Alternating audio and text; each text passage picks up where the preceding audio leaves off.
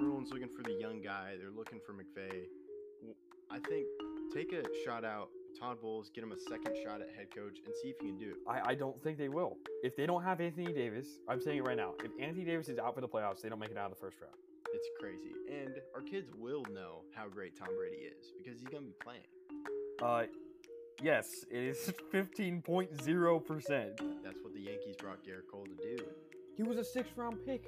This is a fairy tale story that's being written in front of our eyes. People like to call them their JV team, and they just stole one of their better players. They didn't struggle against the Padres. The Padres didn't really put up a fight in most of the games. Jerry Jones, hope you're listening. Hi, I'm Landon Bowe, and you're listening to Outsiders Opinions with Kevin and Austin. What's up, y'all? Welcome to our MLB opinions for this week. Happy end of the All-Star break as baseball started up. We're going to review our predictions for the Home Run Derby and the All-Star game, and then talk a little bit about the All-Star game. Austin and I split. I had Juan Soto winning the Home Run Derby, and he did. Austin had Jose Ramirez winning. He didn't make it, but Austin had the AL winning, and so he gets that. I had the NL winning. We split 1-1. That's how it works. And Home Run Derby was incredible, especially with Julio Rodriguez just killing it with the first Home Run Derby, which it just stunk because, well, for me personally, it stunk because Corey Seager had 23 home runs, which was the most in this first round besides Julio Rodriguez's 32 home runs. So it was just bad luck. Yeah, and Julio just couldn't keep the steam rolling until the end. And Juan Soto, who looked like he was struggling against Albert Pujols, really turned it on that last round. It was crazy that Kyle Schwarber did the worst out of anyone there, all 8. I also thought Acuna would put up more of a fight. But it was a good event. It was entertaining. And you and I said that the winner of Juan Soto versus Jose Ramirez would win it all, and that was true. Yeah, talk about Pujols with Schwarber. I was like, okay, Schwarber's gonna turn it on, and they just didn't. And then Pujols won, and it was great for Pujols because then Manfred could claim that. Well, it was a good thing I put Pujols in, but we don't have to praise or should praise Manfred at all. But it was good. Yeah, and it was enjoyable to watch, except for, I guess, Phillies fans, because their one player in the competition struggled. But on to the All-Star game, extremely low scoring. I had 8-4 AL, you had 10-8 NL, and it ended to be 3-2 AL. AL wins their 9th straight All-Star game. The dynasty continues, and Giancarlo Stanton wins the MVP. Yeah, and speaking of low scoring, there were 12 strikeouts in this All-Star game, but there were just some great pitchers, so I don't think that's any bad thing. The jerseys looked pretty clean. Like I was like, wait, these are kind of nice jerseys compared to, like, they were just really nice. I liked how they had the name.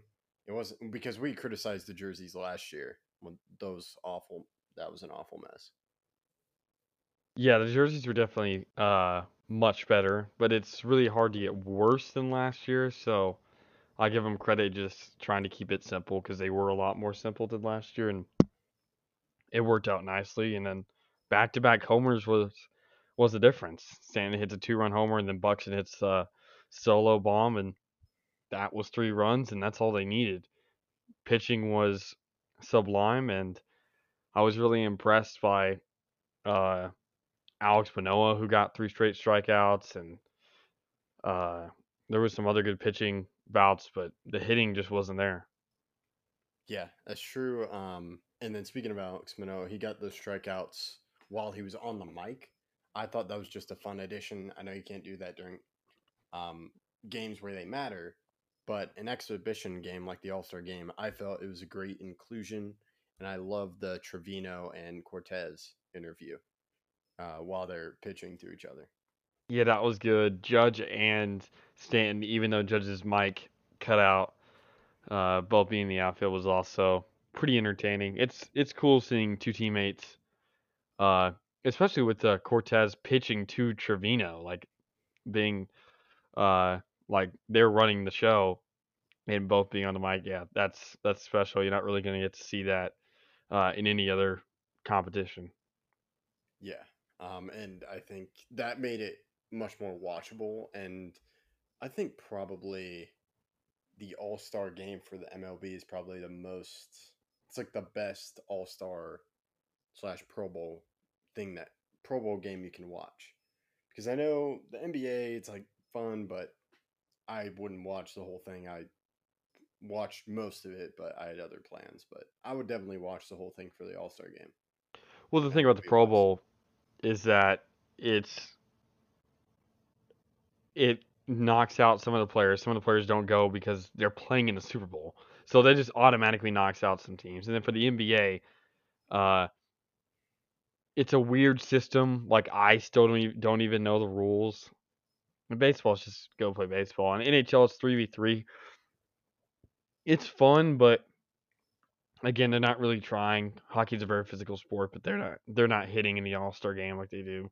But baseball's different because you can try without trying too hard and getting yourself hurt because it's non-contact, like body to body.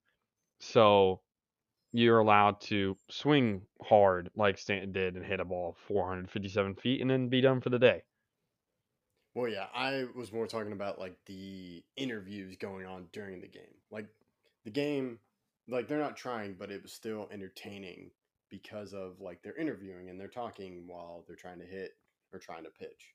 I thought that was just a good idea and it made it fun to watch, even though they weren't all trying super hard like they would in a different game. That's true. It was definitely enjoyable.